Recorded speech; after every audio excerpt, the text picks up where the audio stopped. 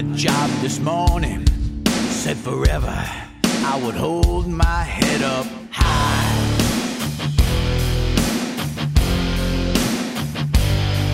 Cause I need metal in my life, just like an eagle needs to fly.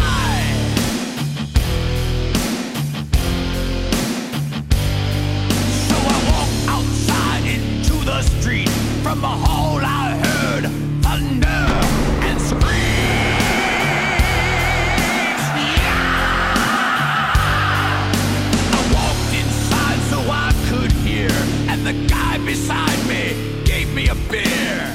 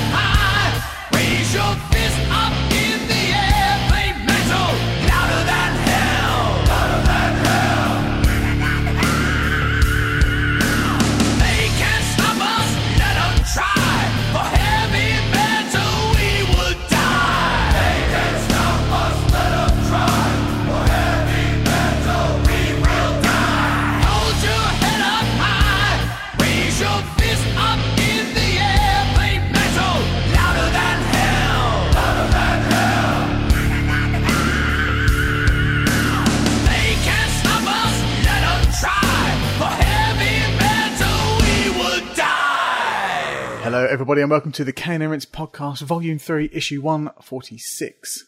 Brütal Legend. You can play along with Kane Emirates Volume 3. The next 4 issues are Team Fortress 2, Medal of Honor, Allied Assault, Dragon Age, Oranges, and Awakening, Hotline Miami, and that's it for Volume 3. Head to kaneemirates.com for the full schedule, the blog and links to our merchandise stall, Facebook, Google+, and YouTube. Please subscribe, review and rate us on iTunes. Joining me, Darren Gargett, in this issue is Jay, the Wall of Death, Taylor. Howdy. I'm trying to think of funny names, and yeah, you could tell it wasn't that funny. Brian, Crowd Surfing, Taryn. Hello, with added devil horns. Hello there. And Ryan, Throw a Bottle of Wee Wee, Haman. Brethren, it is an honor to fight by your side and die for the glory of metal. You were ready for this more than any of us. Oh dear. Wow. So yeah, after Psychonauts, we were all left wondering where Double Fine were going to go with their next game. And but I remember seeing the reveal trailer. I think it's an E3 thing, but it was completely out of what I was expecting from the genius that was Psychonauts. I was expecting a Psychonauts 2, if I'm completely honest. But what we got was Brütal Legend, a character action game on the surface, released for the Xbox 360 and PlayStation 3 in October 2009. Yeah, it's an open world heavy metal themed action adventure game. How many games can say that?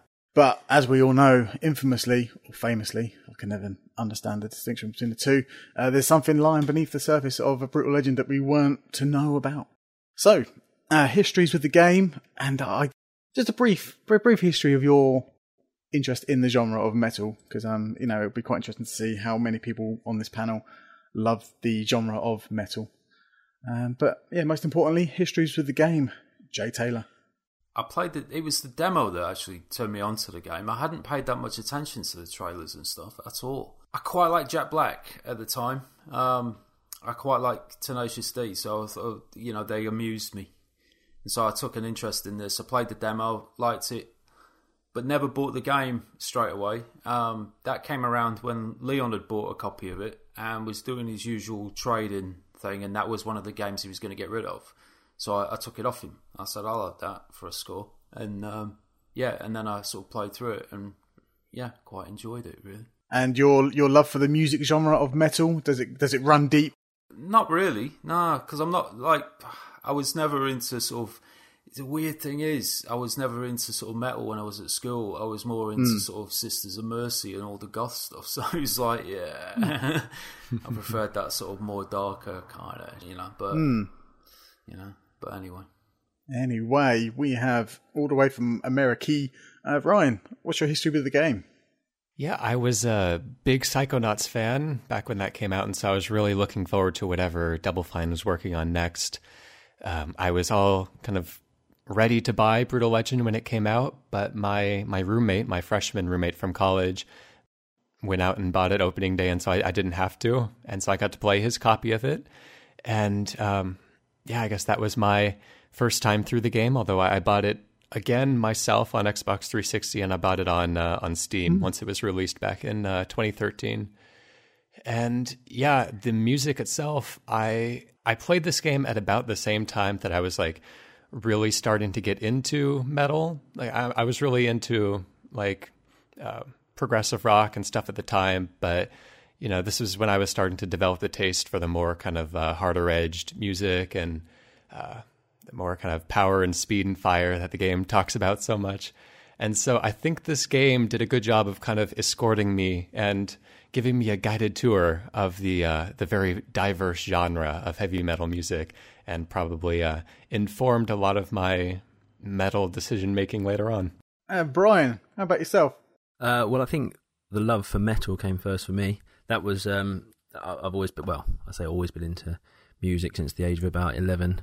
I think when I picked up a copy of Rage Against the Machine. So the idea of a game made by the people who made Psychonauts set in a heavy metal open world sounded great, you know. It was like the perfect game. So I was following it quite closely from the announcement, and then there was that hairy moment when Activision dropped the game. Well, they were planning to... No, it was Vivendi was meant to publish it, wasn't it? But then Activision refused to do it, and then there was a whole lawsuit, and it looked like it might never see the light of day. Got very panicky. So when it was announced, when EA picked it up, I was there day one in the Xbox, ready to go. Yeah. I was there day one for the Xbox 360 version because achievements. It was very much of that kind of game for me. Although I don't think I ever 1000G'd it. But anyway, I ended up getting the PC version when it was in a Humble.com bundle at one point. I think there's an Amnesia Fortnite thing, and it was in there. So I didn't really see it as an opportunity to play the game again, but more of an opportunity to support the developer. That kind of thought process. But yeah, metal's a weird genre for me because I only really listen to it when it's on in a film or on a TV show or anything like that. Like, I think my main sort of knowledge of it is through Wayne's World.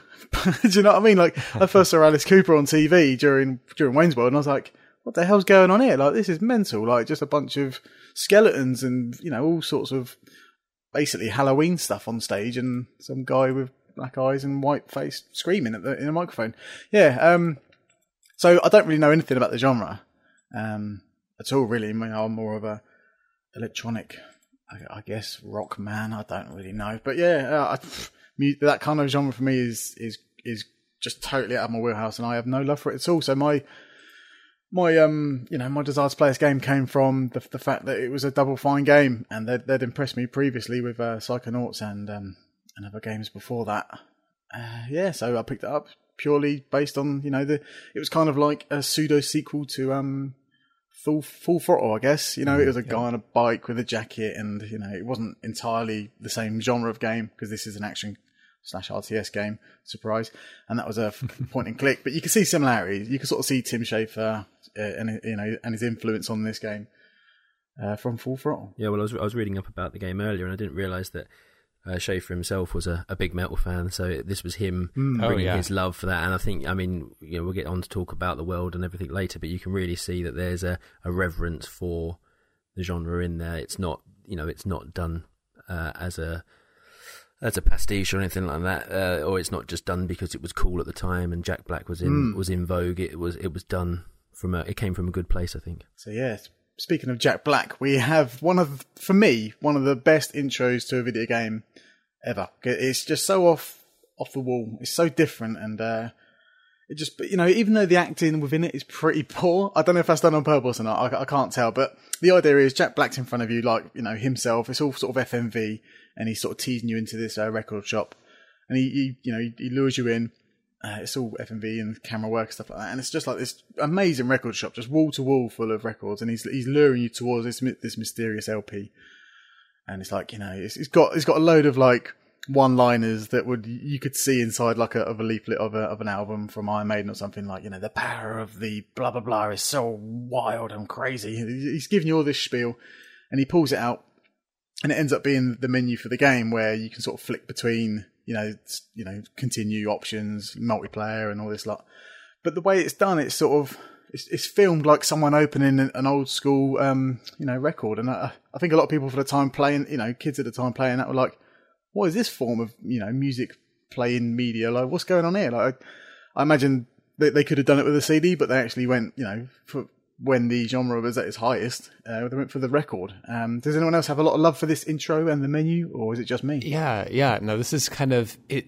It relates the theme of the heavy metal back to the idea of myth making, and taking that record store, which is kind of like a tome, like a library of ancient stories, and Jack Black is looking through the shelves and saying, "Oh, there's something here that you have to see. There's a great story that I must impart." And he looks through, he's like, "Oh no, did somebody buy it? Is it not here anymore? Like this is a story that might be lost if this record was no longer on these shelves." And he was saying, like, I don't dare to buy it because it belongs to the people. Like, it's supposed to be here in this store. And there's something so poetic about it being a record too. Like a CD and digital music is so different, because a record is actually like a physical representation of the music. And every time you put that needle down and play that record, it destroys the record a little bit, and it's never going to sound quite as crisp and quite as clear as the first time that you play it. And there's just something so perfect about that, and the way that kind of oral history is transmitted, and these legends exist in the time before books, and the time before the internet, when we had to pass down legends the old-fashioned way through voice and through scrolls. I thought it was fantastic. I thought it was a really, really good and different way to open your game. Yeah, but I can't really beat what Brian just came out. I was going to say, I'm going to go back and look at it again and just admire it in light of Ryan's description of it. It does make you wish in this age of like limited editions and stuff that maybe if they'd have packed that game in with that record, you kind of would have gone for it, because it was just so delicious. Although, you know, you wouldn't have found about it until you played the game. So, but you know, in a hindsight kind of way, it would have been one of the few limited editions I may would have gone for, just because it's just wicked, basically. Yeah, I'd agree there. The main character is called Eddie Riggs. He's a roadie for a band called Cabbage Boy. And you know, it's got a really good introduction into how Eddie Riggs enters the. I never found out the name for the world. Like I checked the map and everything, but all I could just sum it up as is a heavy metal open world. But you know, he dies on stage listening to this. This at first it sounds like a real sort of cool metal band. You know, they're grunging away. And then all of a sudden it sort of turns into like a Linkin Park pastiche, but like a really bad one. You know, it's sort of like Wiki Wiki and then Girlfriend, and they all start singing like this really sort of kind of like Linkin Park and Avril Lavigne mixed together. It's like how metal has been repurposed over the years and commercialized and has lost a lot of its spirit and soul. Where it's like, you know, little tweeny boppers are like, yeah, I listen to metal, you know, and it's just like this garbage like Justin Bieber nonsense. Yeah, it's, you know, you can definitely, like, it was like manufactured for, you know, prime time on TV and stuff like that, which is not metal at all, really. No, and then the whole game itself harkens back to this golden age, doesn't it? Because you were saying you couldn't find the name of the world, but I think, if I'm right, it's meant to be our world, isn't it? But just a kind of prehistorical version of our world, the time of the ancients and of myths and things like that, and Ragnarok and all that sort of stuff. So yeah, I like that it ties in at that front end as well to that. Yeah, and you know, the first few moments of this game are just chock full of, you know, Double Fine comedy, which, you know, comedy's hard to do in video games, as we found out from various articles on the website, maybe. You know, so yeah, the comedy in this is you know, it is. I think it's pretty much front loaded. Like, you know, the first half of the game is probably funnier than the second half. But yeah, the introduction to that is great, and it you know, it looks good. And when Eddie Riggs gets crushed by the stage, because you know, roadies will die for the band. Basically, you know, they do everything and anything to make sure that the show goes on, no matter how bad the music. There's a bit where just before he died, actually, he's you know, he's one of the band members of Cabbage Boy is on the arm of the statue, or Ormageddon, I don't know how you pronounce that, and he's doing this sort of weird noise that is found in Psychonauts, and I've been obsessed with this little noise, and I do it quite often because it amuses my girlfriend, and that's easy points, you know what I mean? Like, if she's happy, I'm happy. And it goes, and I love it, yeah. I've loved it ever since Psychonauts. I think it's brilliant, and I even did the hand movement then. It's an audio medium. You can't see what I'm doing there, but I did it anyway, because it's just so in tune with that noise. And that was in Psychonauts, and apparently it's something to do with Schaefer's brother doing it at summer camp or something. But either way, it's just like a little tiny thing that only super nerds will know. Like, you know what I mean? Like, I recognise that stupid noise that I've carried on for years in my personal life. It's just those little touches that kind of make the game a little bit special. But yeah, just after that, the stage falls on Eddie Riggs, and his belt buckle sort of gets infused by his blood, and it sort of it spawns the stage demon into a real life demon. Well, I say real life; he's dead at this point, so it's kind of like an undead underworld style demon, and it takes him to the land of metal, which I thought the introduction to the real world was good, but when you see him on the pile of bones in the underworld, it's just, you could straight away the amount of like effort and money and stuff like that that's gone into this game. It's evident straight from the off. Like, you can see the people involved love the genre of metal, it seems, and it's directed by one who clearly has a love for the skull and crossbones and all that's pirates, but the skulls, the death metal, all that kind of mythology behind it all. So yeah, when the camera pulls out and it spins around this giant sort of pile of bones, you can just tell that Double Fine weren't messing around. No, the opening section of the game. I mean, the very first bit when you're having to fight off the monks or something, is it? And it's sort of drip feeding you how to use the different moves. It's kind of a bit of a sort of uninspired tutorial-y sort of section, but it quickly ramps up. And I just remember sort of that whole opening section being kind of edge of your seat sort of stuff as you get do you get your car at that point? Do you think you do? Don't you? A little bit later, but yeah. And pretty soon after. you have the battle, don't you? Then you get in the car, and then you're doing the Halo-esque escape over collapsing roadways and things like that. And I remember that being really sort of full speed, aggressive sort of introduction to the game, and I really liked it. I thought it fit the tone really well. I really liked when you are initially thrown into this heavy metal world. You're on this altar to Armageddon, who is this great fire beast, which we'll learn about later.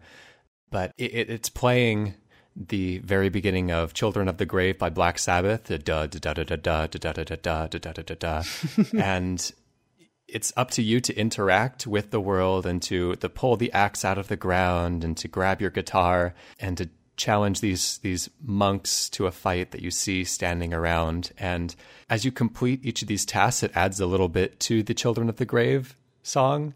And so right when you pull up the axe, then it launches into like the real guitar part, the da-na, ba-ba-ba-ba-ba. And it's so cool because you can sit there and just let the very opening licks of that song just keep looping forever. But it's a very cool, like, adaptive musical situation. I never noticed that. That's quite impressive. So yeah, as you mentioned there, you pick up an axe, which is your foremost functional weapon, I guess, and it kind of handles a bit, kind of like, I don't know, a God of War in ways, I guess. Yeah, that kind of character action that you expect post God of War, and I do like the combat that you get given straight away. I do feel like it mixes that up with the sort of the lock on with your guitar, and you end up chaining some moves together that at first you kind of feel a bit overwhelmed. You're like, okay, if I hold down the X button to sort of play my guitar, it will lift them in the air. But you soon learn that you can sort of combo moves together and successfully manage all these enemies in front of you. Yeah, your axe acts as your as your physical attacks, and then your guitar is like your magic. So you can do like fire and lightning and explosions through your guitar. Yeah, and it's all, all the pyrotechnics going on around you and stuff are reminiscent of a stage show, of a gig. And it's all lavish and luscious. But going back to the overworld briefly, and just how it looks, it's just ridiculous how unique this game looks, and it's hard to explain with words. It really needs you, the listener, to go and it's just full of kind of like giant monuments that are sculpted out of stone, and just like fire, volcanoes, and just everything that you associate with metal, you could probably find within sort of in this world. So basically, if you see a guy in town and he's wearing an Iron Maiden t-shirt, you could probably guess that would be in Brutal Legend somewhere. Yeah, well, I was again reading up earlier. I wasn't aware of this before, but the art was all inspired by metal album covers, and even, I mean, there's a certain style that appeals to this particular sort of old school heavy metal, if you like, which is very much kind of Vikings, ancient warriors, legendary figures. But that continues today. Now you'll get artists that become popular, and there'll be a cycle of their covers being developed, bands taking on, adopting that imagery to support their music. And I think it's great to see that old stuff come back and be sort of presented in a video gamey setting. And I mean, let's face it, Double Fine showed with Psychonauts that artistic imagination wasn't in short supply at the studio. I mean, the whole thing. But the thing that I really liked about it was that the art design in the game is really, really good.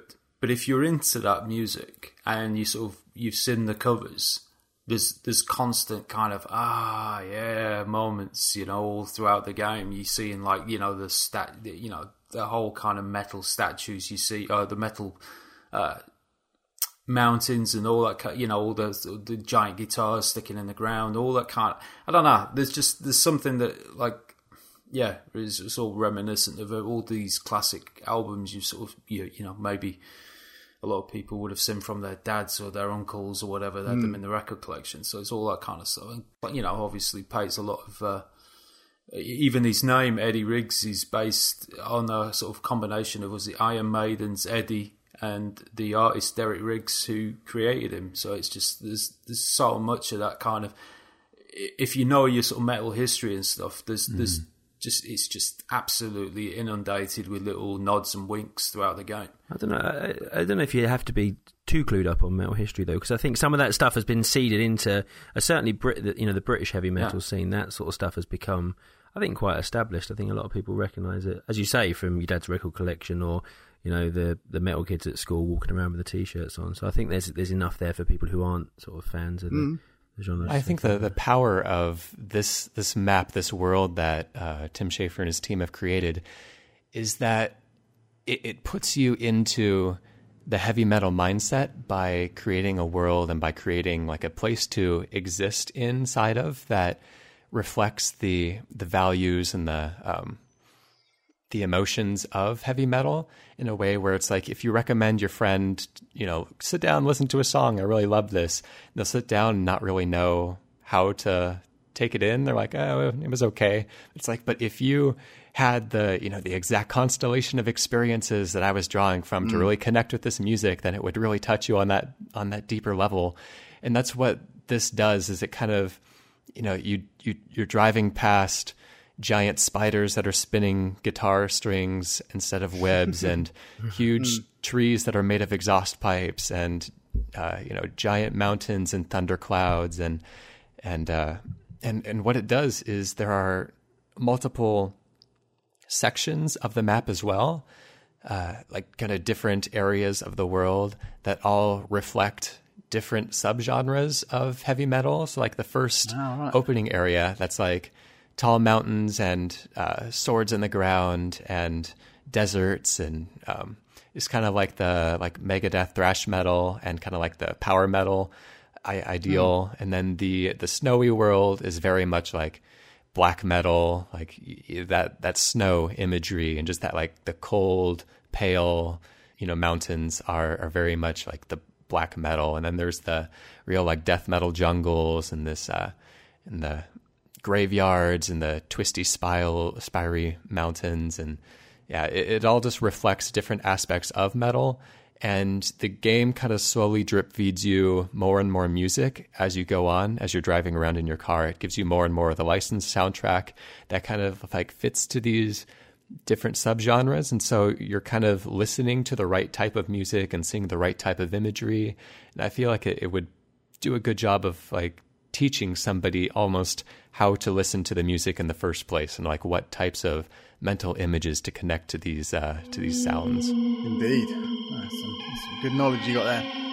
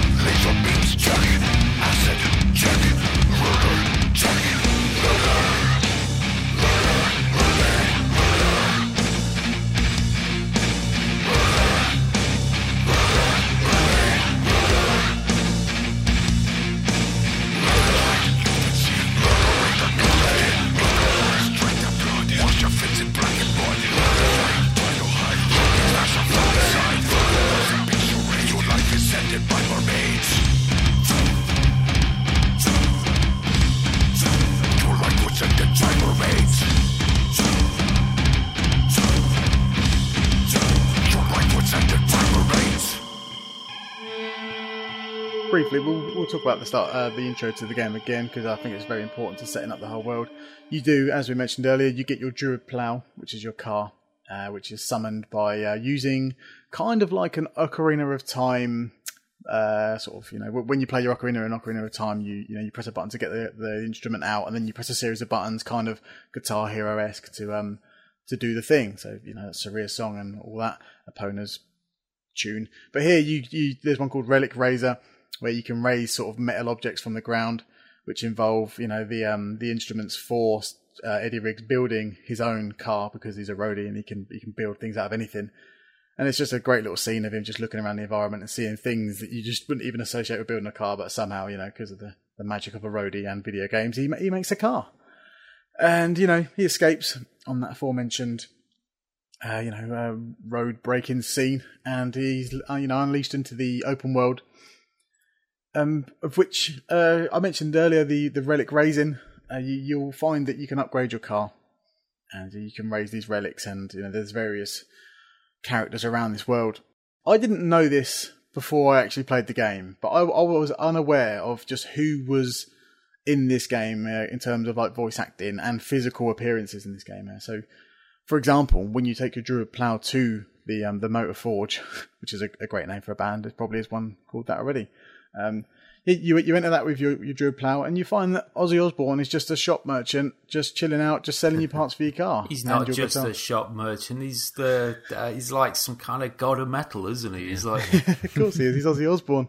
But in terms of his part in the game, like he's just selling stuff to me in a shop, and it's just great because it's just completely voice acted. In an Ozzy Osbourne style fashion, where he's just brilliant. So the voice acting, it runs deep, and there's a lot that I don't know because of my lack of information on the metal genre. But we have Ozzy Osbourne, we have Tim Curry, which is if you want a sarcastic, dry sort of bad guy, he's a great one to go for. Jennifer Hale, Rob Halford, Lemmy, and there's loads more in there. Any particular highlights from anyone else? I find myself a little conflicted with with the general sort of casting of this game. I think Jack Black was perfect casting. If you watch any of his own stuff, whether it's the Tenacious D stuff or any of that, that this guy is seriously into his music and particularly metal. But so that was just absolutely spot on. But I was kind of disappointed with Tim Curry. He wasn't given room to really shine in that role, and it feels like you could have got any number of other voice actors to play that character. which, by the way, I absolutely love his name. Is it Daviculus? Mm-hmm. I swear that is if you have a pet, you want to call it Daviculus, even if it's a goldfish or something. It's like actually, I'll give it the full title, which is Daviculus, Emperor of the Tainted Coil. It's like But everything from like Golden, I just love all these names they've come up with for the characters and for the the just everything about it. But overall, the voice acting, Mangus. Oh yeah, his character is probably my favourite of the game, just because he's got this kind of really stoned, kind of this really kind of laid back, but yet heavily stoned sort of demeanour about him. And he's just, I always find his scenes with Jack White's Eddie character is just always amusing. I was disappointed with Tim Curry, only because apparently Daviculus was meant to be played by Ronnie James Dio, and having Ozzy Osbourne working with you to bring down Ronnie James Dio would have been perfect, given the Black Sabbath rivalry of those two. But yeah, no, it wasn't to be, unfortunately. But generally, to echo your point on Jack Black, having seen him in things like School of Rock, where he is equal parts brilliant and equal parts annoying, he really did this part well. I think he toned it down almost, which seems odd for a video game. People generally deliberately act when taking part in video games, but he seemed to play it, get it at the right level, where you could tell there was the enthusiasm there for the character, and there was the character itself had the enthusiasm and the love and the passion for the music, but it wasn't to the extreme where it was annoying like it was in School of Rock. I've often wondered though if having all these names in the game, such as Lemmy and Ozzy Osbourne and that they're just the obvious too. There's literally several. You've got and I'm lousy for names, but he's the lead singer of Black Sabbath is in there as well, isn't he? So, well, Ozzy Osbourne is the lead singer of Black Sabbath. You're thinking of Rob Halford, aren't you? Rob Halford, yeah. Yeah. He's one of the. He plays two characters. Judas Priest, that's right, isn't that? Yeah. Sorry, I'm giving myself away here, aren't I? Call yourself a metal fan, you don't even know what I bloody know. But it just makes me wonder, because obviously we'll go into that later. But like this game, although it's full of love for the music and so for the subject matter, it, kind of crippled the studio, and you kind of think like, did this stuff help? I mean, obviously it helps carry the game and carry its world, and because a lot of the characters even look the same, like Lemmy's character. You can tell that it's Lemmy. Same with Ozzy Osbourne, and they're probably the only two that actually stand there in terms of their likenesses. But you do kind of think like, did this stuff kind of impact on all the cost of this thing? I mean, I don't know how much it actually cost in general, but obviously they weren't a studio that was used to large budgets. No. But in a way, it's kind of the Double Fine story is in itself kind of a very metal sort of thing. That they were a studio that had all this money thrown at them. They got big. They put out this big budget production, and then it almost broke them. And then they went back to basics, and that birthed all the downloadable games that sort of really gave them a creative kick and a new lease of life. So in a way, it was we got a stacking and costume quest after this. Yeah, and what was the tank one as well? I can't remember. Iron Brigade, that was it. Yeah, or Trenched. Yeah, I do remember after the release of Brutal Legend, like the sales weren't great. I think in total, now it's grossed about 2 million in sales, which is who knows how well that's done for them. But I remember sort of Tim Schafer coming out, especially during like the Kickstarter. When they announced that Kickstarter, they were like, yeah, you do realise that Brutal Legend costs like loads more than this to make. And it kind of put everything into perspective. So they must have spent a fair bit of, a bit of wonga on this game to get everything involved. Like if you just look at it just briefly in a video or whatever, you can just tell that the amount of like art that's gone into this game, and the voice acting talent. The licensed soundtrack as well must have cost a pretty penny, because I mean, these are known tracks and big tracks, and despite them being probably sort of 30 odd years old at the time, in some cases, it's kind of that stuff can still add plenty of zeros to a budget, you know. Yeah, especially when there's in total 107 tracks from 75 bands. You know, they're not going to just give them away to. Is there that many tracks? Because I have no idea. I've never looked into how many actual tracks there were in the soundtrack. That's kind of crazy. Yeah, the in-car radio is the kind of in-car radio I wish you could drive around with in something like Grand Theft Auto, you know. I know you get your metal selection in that, but it's usually a loop of about 15 songs. So, this was great.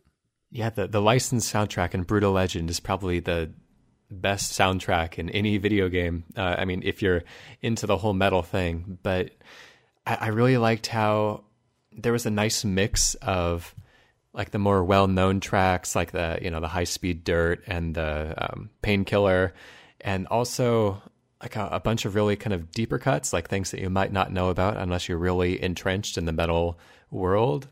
So bands like 3 Inches of Blood was in there, and whoever did Cathode Ray Sunshine. Like there's some like wonderful, wonderful songs that this is probably introducing even some hardcore metal fans to.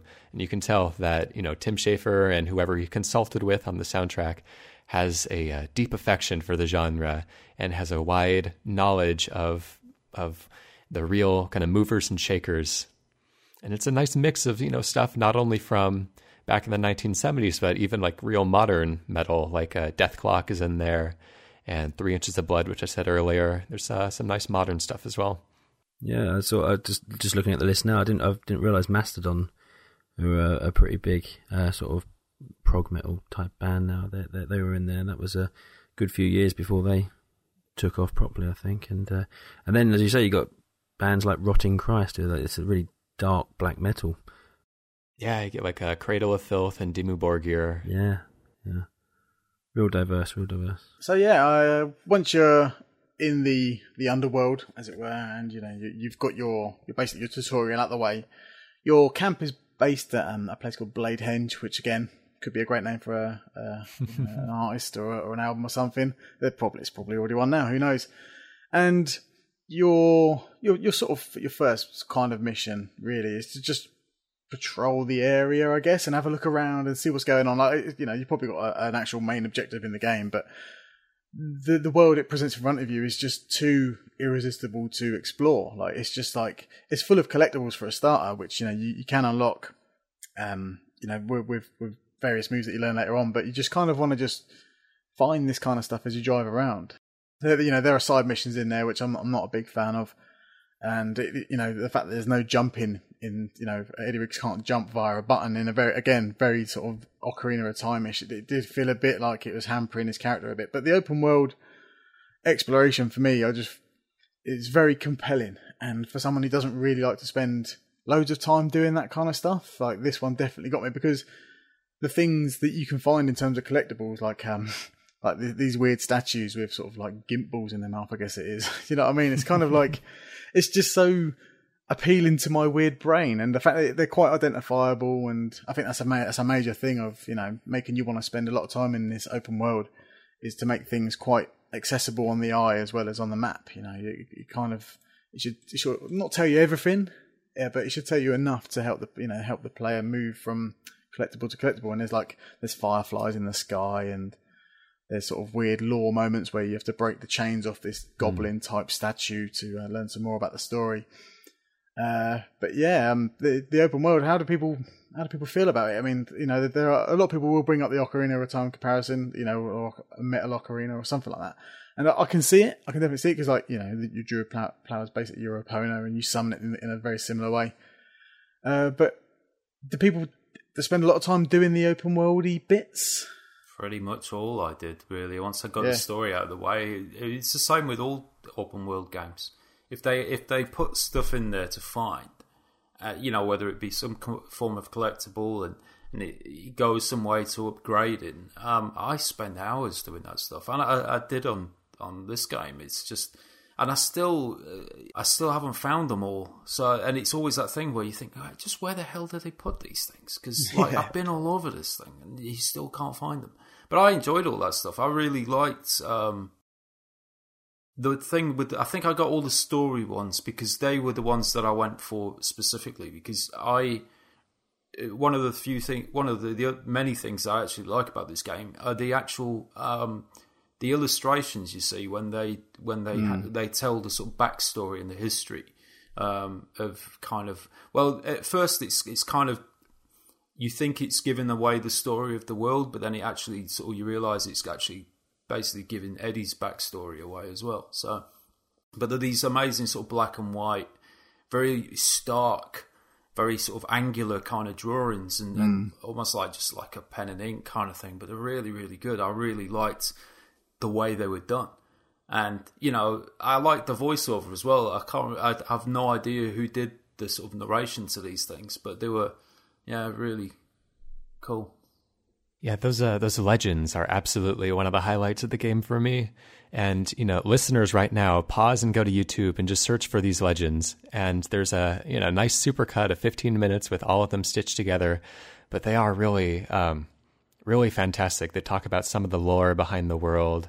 And it all kind of revolves around this group of hideous monsters called the First Ones that were so ugly they couldn't even bear to look at themselves. And so they drenched the world in darkness until that darkness was broken by a great fire beast called Armageddon, whose flesh was made of steel and who erupted fire from his very body. He was called the Cremator of the Sky. And his metal body burned so brightly it illuminated the world and all the hateful creatures. And they hated him for this, and so they rose up and destroyed him using the power of music. And his metal body exploded and buried itself in the world, and his fire became the sun, and his terrifying death roar can still echo through the world today. And like all this kind of like great world-building stuff that also serves as like a nice instruction manual as to how to appreciate metal music. A bit later on, one of my favorite videos from this lore series talks about the race of Titans, and it says, from this collision of artistic passion, invention, and sonic overload, a new type of music was born. It was as hard and heavy as the fire beast's metallic flesh. It had the power of his blood, the heat of his fire, the speed of his flight, and the mighty roar of his death cry. But it also had the angelic beauty of Atulia's song and the touch of her mournful wail. It was the anthem of the people, and they called it heavy metal. And I'm like, that is exactly what heavy metal is about. Like, there's no better way to consolidate it than through this parable that basically tells you what heavy metal is and why those who appreciate it are so entranced by its power and its beauty. Well, see, now I feel bad for saying that the open world was where I started to have, I guess, problems with the game, in that, you know, a lot of the side missions were very, very basic. Go here, kill these things, you know, races, delivery missions. And as fun as collectibles can be, I was coming to this off the back of finding all 100 pigeons in Grand Theft Auto 4, which nearly actually triggered a mental breakdown for me. I was sitting up every night till about 3 a.m, and at that point, that was when I gave up on collectibles and achievement hunting. So, it all felt, as great as the world is, it all felt very surface, if you kind of get what I mean. It just was, there was lots to see, lots to drive around on, but very little in the way of kind of real interaction with the world, which, I guess, you know, there's a lot already in the game. It's not that there's a shortage of content, but it felt like, I don't know, when I think back to something like Psychonauts, it was a game where you had a kind of an overworld, and you dug deeper into that world, going into people's minds, and there was ways of exploring and different types of activities that you had to do in each of the levels. And I didn't think the same level of, the problem really was that I came to it expecting Psychonauts in a open world based around the theme of metal, and what we got was something very different. And I think that probably impacted my impression of it a little, but I still think there was not enough depth to the open world. It's interesting that you didn't find the overworld deep enough, and actually that's one of the things that I disagree on, because I think the overworld to Brütal Legend is a lot like the world of Dark Souls, in which you see the history of the world evident in the world around you.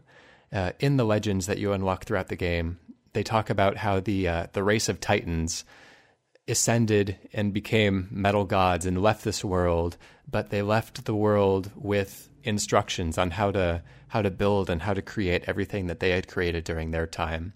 And they'd woven aspects of their own culture and of the music into the world around you. And so everything kind of makes sense. The canyon walls that look like amp speakers and the cliff faces that look like giant guitars or swords, like all of those are messages left by ancient peoples that are trying to inspire that same spirit of metal in those that come after. Yeah, it's very rich, like visually rich, pretty much in every corner. My favourite is the wall of speakers. I forgot its proper name, but just seeing that, on the coastline. Screaming wall, that's it. There we go. Yeah, it just looks brilliant, and I just kind of wish I had that just at my own disposal. My own disposal to play some loud music.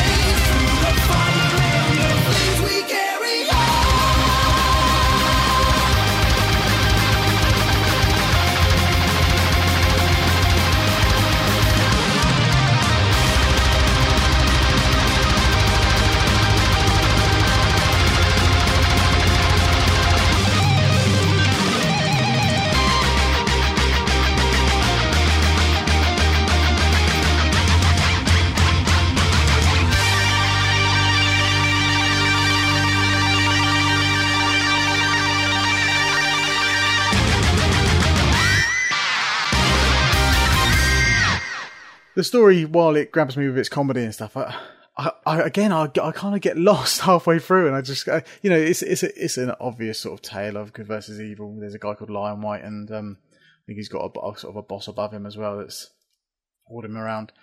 How do people like the story from start to finish? I mean, like I say, my memory for stories is always absolute pony, but I was enjoying it this time around until my PC went a bit funky and I lost my save. How do people find the story? I think this story has a lot of the same problems that Okami did, in that it feels like from the very beginning, like it's all leading up to one confrontation. And then once you beat that boss, it's like, actually there's still 2/3 of the game still to go. So we're going to just introduce new characters and not bother foreshadowing anything. And so, yeah, it does feel like you're rallying the enslaved population against this General Lion White, who is this very much like glam metal, like zebra print pants and giant hair metal, like blonde hair and makeup and everything. And, kind of representing the commercialism of glam metal in the 80s and how that kind of ruined a lot of the spirit that classic heavy metal had. And then you defeat him and you're introduced to Tim Curry as Emperor Diviculus, and it feels less focused from that point forward. Like you're just kind of encountering various obstacles as you go, kind of like Double Fine wasn't sure, like, when are we going to run out of money? Let's not do anything too, like, let's not invest ourselves too deeply. Like, let's just go on to telling short vignettes from this point forward so we can pull the plug at any time that we need to. But, throughout the game, there remained lots to look at. There remained a lot of things to love about the characters in the world, and so it kept me going. But, yeah, the story definitely kind of dropped off after Lion White was defeated. Yeah, I think that echoes back to your point earlier, Darren. You were saying the kind of is front-loaded with the comedy, and there are lots of moments early on when you're being introduced to characters like there's, the headbangers, and those, the way they're animated and the design of them are brilliant in itself. They're entertaining. And then you meet all the start meeting all the different animals, don't you? Like the hogs that are half motorbike, half pig, and all these sorts of things help. They kind of help carry the story along. But then there does become a point where it sort of takes a turn for the darker or the more serious tone. And I do think it runs out of steam, if not ideas, but the ideas maybe aren't as well executed later on. I think every now and again it kind of it maintained my interest throughout the game, but I definitely would agree that from my own perspective, it ran out of steam at the very end. I felt the sort of the end fight was a bit of an anticlimax. It felt very by the numbers at that point, and I was just doing what it told me to do to get to the end and see what happened. But I quite liked odd moments before then, sort of, when Ophelia sort of switches sides and goes into the sort of goth mode or whatever and stuff. And then, the whole jungle sequence with the Amazon, but all that stuff I thought was really kind of cool. But yeah, I don't know. Like I didn't get bored playing it ever, but it definitely could have, I would agree that, the front end is where most of the humour is. Although there's always these little bits that, usually down to Jet Black and what he says as you're going around, and I quite like some of his sort of like little squeals or yells when he's, you're doing the finishing move and stuff. Some of that stuff amused me. Yeah, speaking of like, one-liners and stuff, I did find at the overworld, you hear a lot of the same one-liners from, either your allies or enemies. We're just going around kicking ass. I heard that about 20 times in a minute. It was just like, oh man, like they could have put some variety in this, in these one-liners, these lines of dialogue from the NPCs. But yeah, the story is what it is. It's all very fun at the start here, but I do feel like it wanes near the end. And for me, it's kind of forgettable the latter half of the game. I guess story-wise, it gets into a little bit of the darker stuff. You're always kind of marching towards the Sea of Black Tears, which is where all of the trouble is emerging from.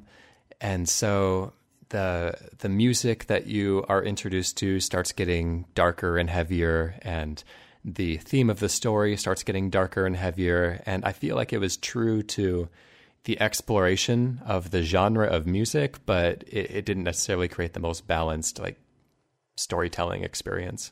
But it was definitely intentional, and it was definitely walking down a road. Yeah, I hear that. But yeah, we mentioned them earlier, what Brian did. The headbangers, they're sort of like, they're sort of where you get the first inkling of this game starting to change, starting to evolve in front of you. And you do a battle cry in front of them, I think, and it might be a different move, but you sort of use your guitar to sort of play a solo, and it awakens these guys. And, they're headbangers, so they're nodding their head back and forth rather viciously. So much so that their neck has, like, the biggest muscles on their body. It's ridiculous. Like, it just looks wicked. And when I saw that, it kind of looked like maybe they had a glitch in the studio one day where, like, that muscle kind of got a bit too big in a bug maybe somewhere. And they're like, just keep it. It looks really good. Like Tomb Raider. Yeah. But yeah, you start taking control of these headbangers, like, in large mobs. And you're directing them around, not too dissimilar to Overlord, that Codemaster sort of strategy game, which is sort of similar to Pikmin in a strange way. And you are ordering these guys around with a D-pad, like follow me, stay here, attack on sight and all this. And you kind of see that this game's, like I said earlier, changing and evolving in front of you. And you end up fighting General Lionwhite to the most infamous part about this game, that when you mention Brutal Legend to people, they'll almost certainly bring it up straight away as either a good point or a bad point. It's usually more negative than positive, but the real-time strategy element of this game comes as a surprise to pretty much everyone. Am I right in saying that? Because for me, it was like, oh God, what's going on? Yeah, but by the time I got around to playing it, which was probably about 6 or 7 months after it came out, I knew I'd already heard what people were all the criticism and stuff. But the funny thing is, I actually like real-time strategy games, and I actually like real-time, more controversially, I like real-time strategy games on the consoles. So I've never been like a mouse and keyboard player. I've always played with a joypad, and I've never had a problem with them. And maybe it's because I've got no reference point with mouse and keyboard that I can completely understand how that genre can be improved with that stuff. But when it came to this game, I didn't have any problem with it. And I didn't really feel... I kind of like that mixture of genres and mixing it up a bit. And I found the fights quite interesting. You know, the different groups, you know, you had the guys lumping the speakers around, you had the headbangers, and, you know, they were all kind of the obvious types, you know, like you've got your tanks or whatever, but...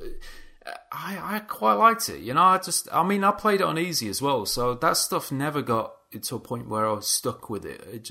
I would always win every damn fight anyway. So it did come as a surprise to me, the RTS angle, and like you, Jay, I am a fan of RTSs. Maybe less so on the console. I did, you know, when I got after getting a PC, Command and Conquer was one of the first games I got, and I remember wasting hours on that, and the old Warcraft as well. So I wasn't against the idea of it.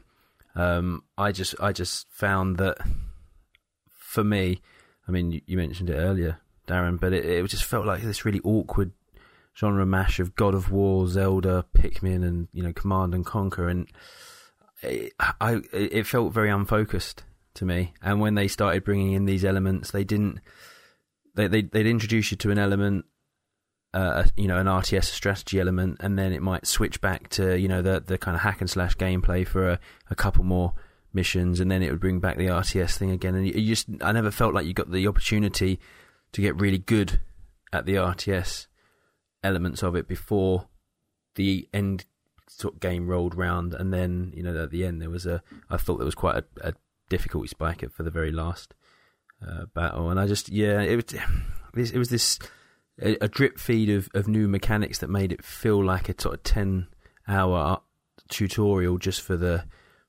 last mission, but not actually ever giving you enough time to practice to get good at that aspect of the game.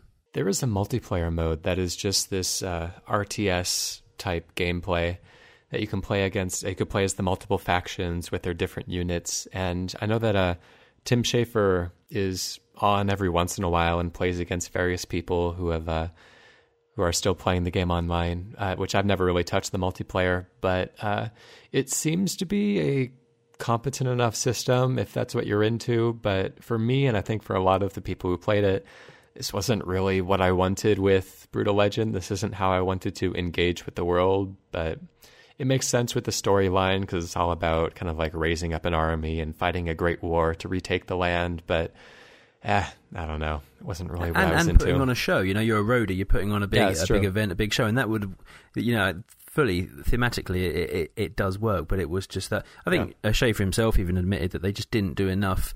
They didn't have enough time to introduce all the different elements that they had in the game. And it was to the point where you got to the end of the game, and there were moves that you could do. There were things you could perform within the RTS scenario that you just didn't know were possible unless you read up about it or read a guide or just, you know, stumbled on it by chance.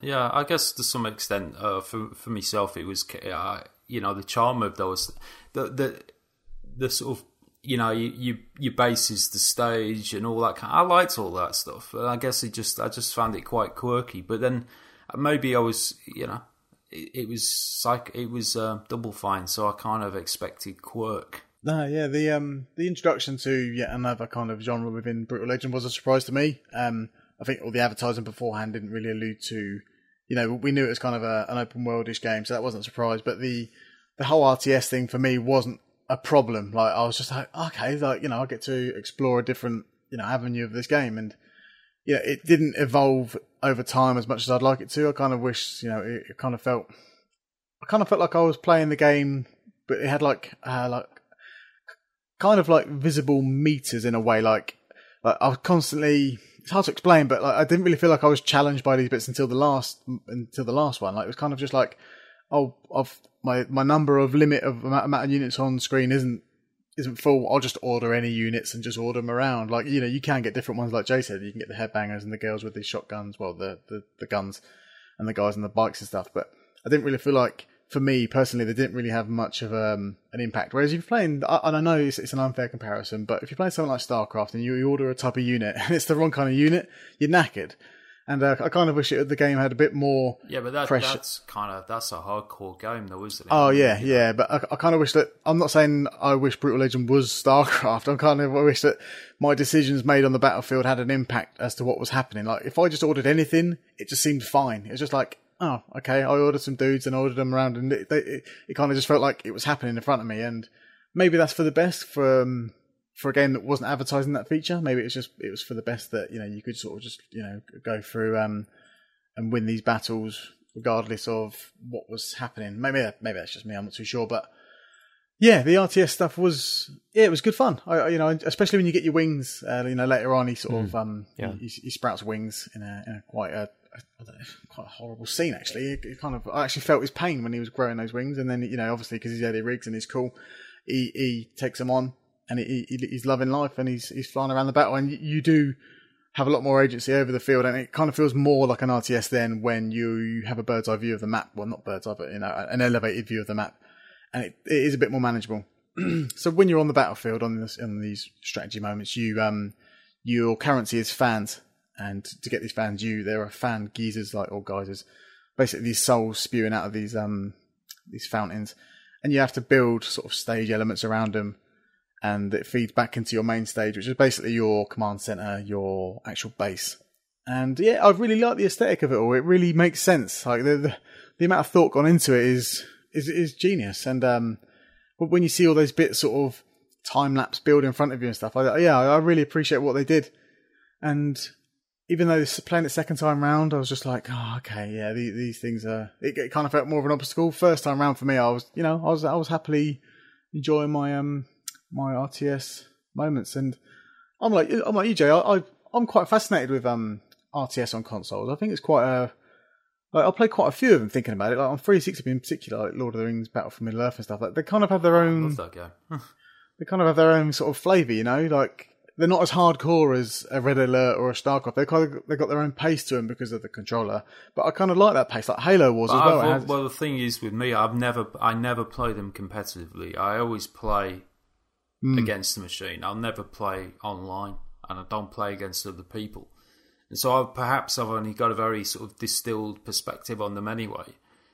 Just because I mean to say that I've tried them a few times and it's been horrendous. Like, you just get annihilated.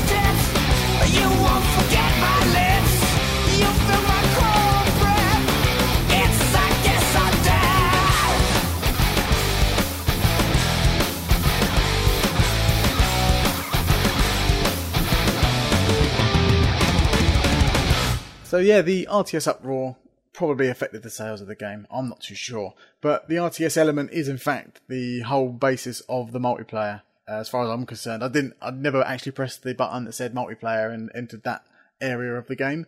Anyone else check out the multiplayer, or is it just it was one of those games that was sign of the times where you had to have a multiplayer component to put it on the back of your box? Whereas, well, I guess with Brütal Legend, if you were to do an RTS single player only game, you'd probably get a million questions saying, where's the multiplayer? So it's a damned if you do, a damned if you don't situation. Anyone else play some MP multiplayer?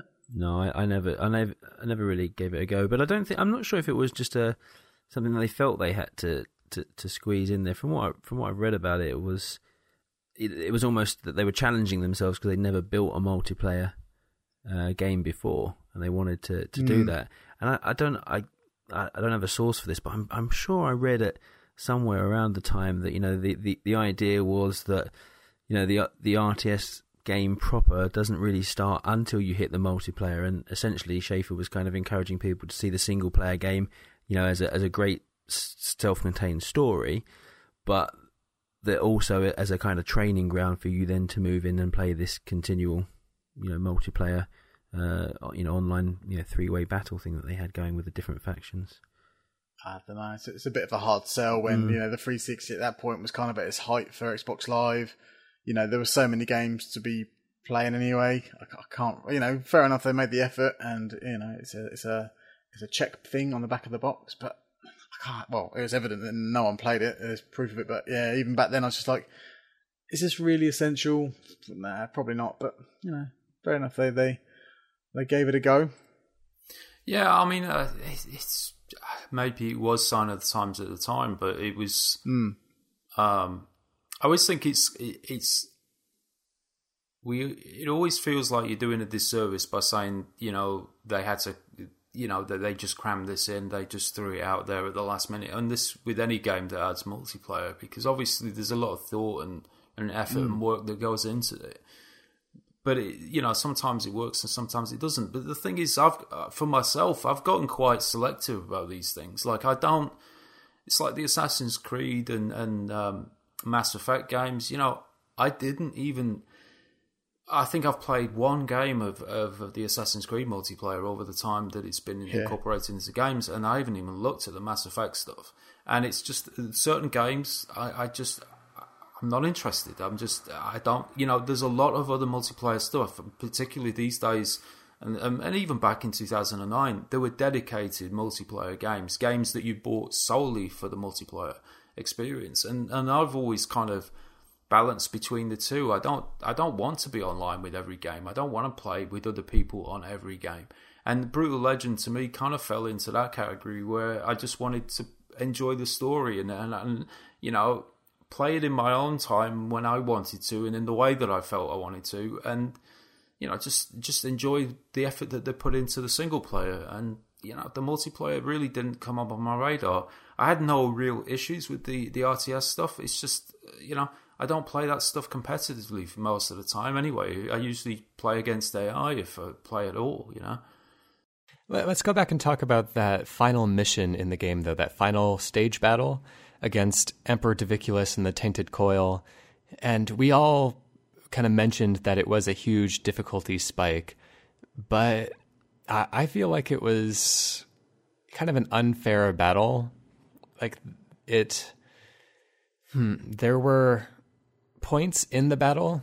Your main task was to destroy 2 giant dragon heads, and after you defeat the first one, the enemy is just loaded with units that come out of nowhere, and at no point does the battle feel fair, like you are competing on the same plane as everyone else. I don't know, it's hugely frustrating, and I had a real problem with it both times that I played. Yeah, I've got if memory serves, because it was probably did the same thing, and you just probably had several attempts at trying to work out how to get past it. But I don't think I had to redo it a lot of times, but I think for the final one, that the final time I did it and I actually completed it, it must have taken a good half hour or so to get it, because it was kind of a bit of a battle to constantly try and stay in the game and keep enough of your units to protect your base or your I can't even remember what you were protecting. Did you have a stage at that point, or was it just towers that you had or something? Oh, you did have a stage. Yeah, so it was just you're right. It felt unfair, and you were constantly, as Eddie, constantly flying backwards and forwards up in the field of play, and it was just not. You know what it actually reminded me of? It actually reminded me of playing a multiplayer RTS online, because it's like I've played, I've tried, as Des mentioned it earlier, the Battle for Middle Earth game was one that I did try and play with against other people, and I'm quite a patient player, so I'd rather sort of build up my resources, build up my defenses, and then start sending things out to attack. But most people, when they're playing this stuff, will just bombard you with heavy units, the quickest and heaviest unit they can make at speed, and they send them out, and they just keep bombarding you with these things. It felt like that. It felt like constantly I'm getting hammered and units are getting destroyed, and I'm like, oh, what the... And you just, it felt like I was playing against people, which is probably where the level of frustration came in. It's like, I don't want to play against. I want to play against AI that I can second guess and beat without this kind of level of frustration. But yeah, I guess I don't know. But it's strange as to why they chose to go that way, but with it as well. I was going to say, it came as a surprise to me, this fight, because it's sort of like you see the three guys in front of the two dragon heads, or whatever kind of heads they are. And, Eddie Riggs has got his black makeup on now, and he's all ready for the final battle. And I didn't really expect the stage to sort of build behind him at this point. And, like I say, my memory's terrible. But I do remember thinking, oh man, like another one of these right at the end. You can feel the pace of the game picking up, and you kind of want the ending to not happen, but you kind of want to see what happens for the ending. You kind of want to see the end because you've played all this time getting there. And then it kind of feels like the biggest high jump ever in getting over this hurdle. It was a bit too much. Yeah, but then it leads on to another, the final boss fight, doesn't it? Which is very much more of a kind of traditional Zelda type, 3 or 4 hits and he's down type of fight. And I think that really underscored for me the kind of split personality of the game, that it, even in the end game, it didn't kind of know what it wanted to be. It didn't know what it wanted to leave you with as a memory of the experience. There was RTS, there was, character action. Then you're thrown back into an open world, driving around, doing side missions. It was just, as I said earlier, it's just an awkward mash of inspirations and influences. Let's roll on to the community feedback. Surprisingly, very few. I'm not too sure if that's an indicator of people who played the game or just didn't want to talk about it anymore, just banish it from their minds. So Andy Kurosaki says, really wanted to love this game. Can't beat some quality metal, and this game had a great track list. The previews were promising, so I picked it up on day one. And for the most part, I really enjoyed it. The story was crazy, the combat was satisfying, and I liked driving around the open world. Then I reached the RTS section and really struggled. I'm awful with those types of games. My resource management skills are pretty bad. I managed the first couple, but once they got a bit more complicated, I was royally boned. I kept failing over and over again, to the point of giving up. Months later I went back to it, gritted my teeth and got those fuckers over with. And the rest of the game remained over the top fun. So yeah, most of it was great, but man, those RTS bits. SMonkey2 says, as someone with a love for classic rock and metal and video games, I knew I had to buy this game as soon as I played the demo on the 360. I got the game on 4 days before the launch thanks to a slip-up by the game and the Royal Mail, and had a blast playing through it, even though I didn't really have much of an interest in RTS games. I found the unique aesthetic and unusual mix of genres very enjoyable, and to this day feel that this game is a real diamond in the rough that didn't get a chance to shine due to games such as Arkham Asylum, Dragon Age Oranges, Left 4 Dead 2, and Assassin's Creed 2 coming out in the same year. I never really dabbled with the multiplayer much, mainly due to not being able to find a match most of the time due to relatively unpopulated servers. Though I enjoyed the different playstyles of the various factions, offering a change to the units used in the storyline. It's a shame that a sequel will almost definitely never happen now, as I feel that this is one of the most creative new IPs from the last generation. That's quite a roster of games that he lined up there. You can only buy so many of them, can't you, really? Mm-hmm. So yeah, moving on to the Twitter 3-word reviews. SMonkey2 says, Cabbage Boy suck. Andy Hamilton says, my greatest disappointment. Babyface Bambina, really great concept. Steve Robinson, fantastic art direction. Brad Galloway, very deceptive demo. Ryan Astley, style over substance. Patrick Smith, actually enjoyed battles. So yeah, thanks everyone who contributed via the forum and Twitter. But yeah, we are going to leave this relatively short show compared to last week's one with some summaries of the game, starting with myself. So yeah, Brütal Legend for me at the time, back in 2009, I really enjoyed it. You've heard it throughout this podcast. I really enjoyed the worlds presented in front of you and the various genres within one game. I found quite impressive at the time.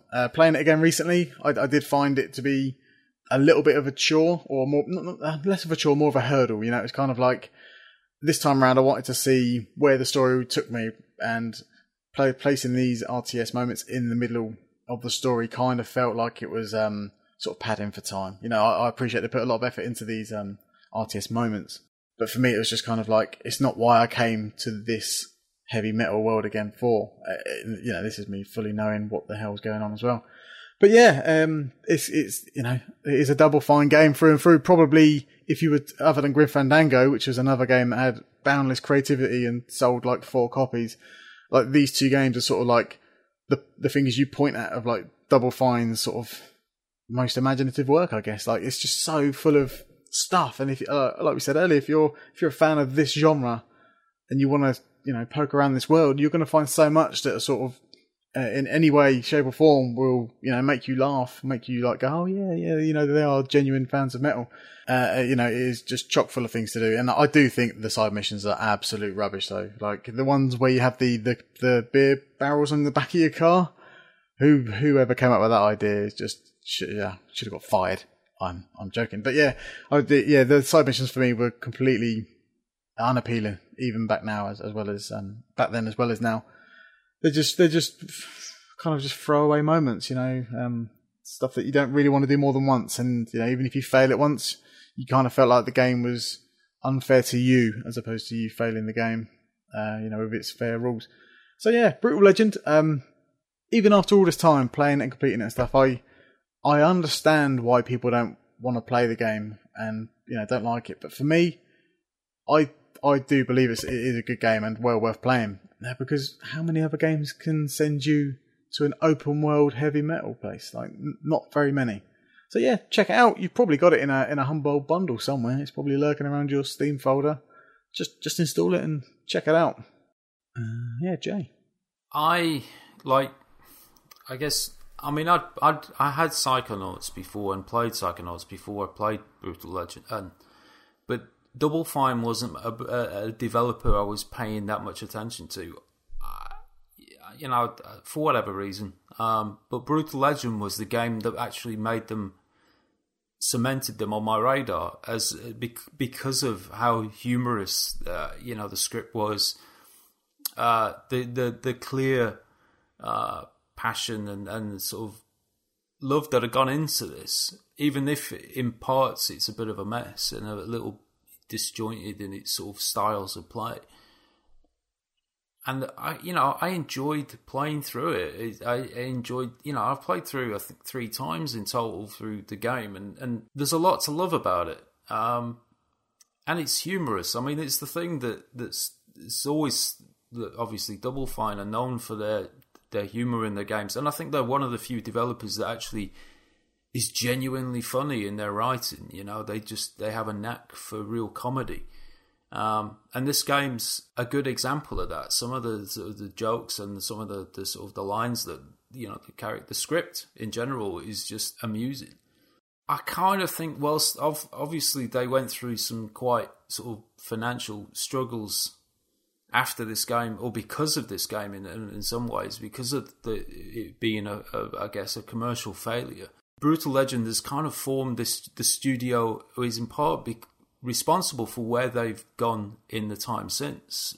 So their experiences with this game have made them a better studio. The games they've been making have been really good. You know, I think that they've become a stronger studio through their experiences with Brütal Legend, whichever way, you know, they went through some pretty harsh times, and I think they came out stronger for it. And I think it gave them pause for thought. They sort of reset themselves as a studio in where they were going to go with the games, and they started making. Although Brütal Legend is a very personal project, you feel that Schafer clearly has a lot invested in the story. In many ways, they've kind of amplified that with the games they've made since, and foregoing the sort of disc-based product as well, and going for a sort of, albeit a kind of smaller in presence downloadable titles, but in some ways they've gone from strength to strength with those games. And I think wherever you think of Brütal Legend, I think that it's done some good for them as a studio to go through the experience of making the game and stuff. Brian. Well, I should start by saying that I approached this game in entirely the wrong way. For starters, I was overhyped for it, and secondly, I wanted Psychonauts but in a different wrapping, which is a bad thing to want from a studio like Double Fine, which prides itself on coming up with new ideas and doing things differently. So although I was sold on the world, I was sold on the theme, it's a beautiful looking game full of really great art design, really lovely touches. I felt like a lot of the effort and the ideas went on the creating of the world, of the art and the design, and the actual kind of gameplay itself suffered as a result, in that it was a mishmash of different ideas pulled from different sources and kind of cobbled together in a package that didn't entirely support it. Mission design wise, Darren, you mentioned side missions in your summary as being dull, but there were elements of the main game as well, aside from some of the excellent hack and slash or action battles early on. I didn't really care for the RTS stuff as much, but there were some really dreadful escort missions where you're having to round up animal characters while driving a car, which were just an exercise in frustration. It kind of left me I don't have ill will towards the game. I enjoyed the time I spent with it, and I'm grateful that that Double Fine and Tim Schafer in particular were able to have this idea, develop it, and bring it to fruition, and send it out into the world. It's not a game that I would want to necessarily return to regularly, and it's not a game that I would necessarily recommend to people, as bad as I feel saying that, because Double Fine's a studio that deserves support and that should be applauded for its sort of creative approach to game design. But it's just it wasn't what I wanted, and it's unfair to go approach a game comparing it to another game and wanting it to be like that game. But you can't help but what you bring to things. So yeah, so for that reason, I don't think I'd recommend it unless you're the kind of person that wanted to give some money to Double Fine to help support them, to help them continue to develop. But there's plenty of other games that they've released in the past and since that your money could go on. And last but no means least, Mr. Metal Man himself, Ryan. Yes, I do have a tremendous amount of affection for the heavy metal genre and kind of all of its various iterations and subgenres and styles. And what I love about Brütal Legend is that it is able to really grasp the spirit of that subculture, the spirit of the music itself, all these difficult, intangible things, and it's able to mold that into a world that people can interact with, that people can observe and see and be a part of. And that is an unbelievable feat that they were able to accomplish with the amazing art direction of this title and the really sharp writing, the characters, everything works together.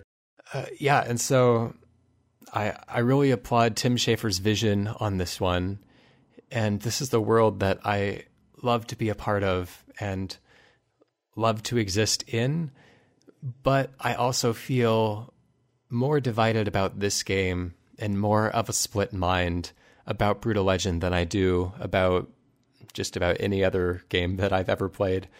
There are parts of this game that I absolutely adore, and I just love driving around that world in that awesome car with the great heavy metal music blasting out of the radio, and jumping over the swamps and the jungles and the icy mountain peaks and the desert expanses, but at the same time, the actual tasks that you are charged with in the game, the RTS battles and the side missions, are kind of lacking. They're not things that I inherently enjoy, and if they were set in pretty much any other game world, I wouldn't bother to play the game.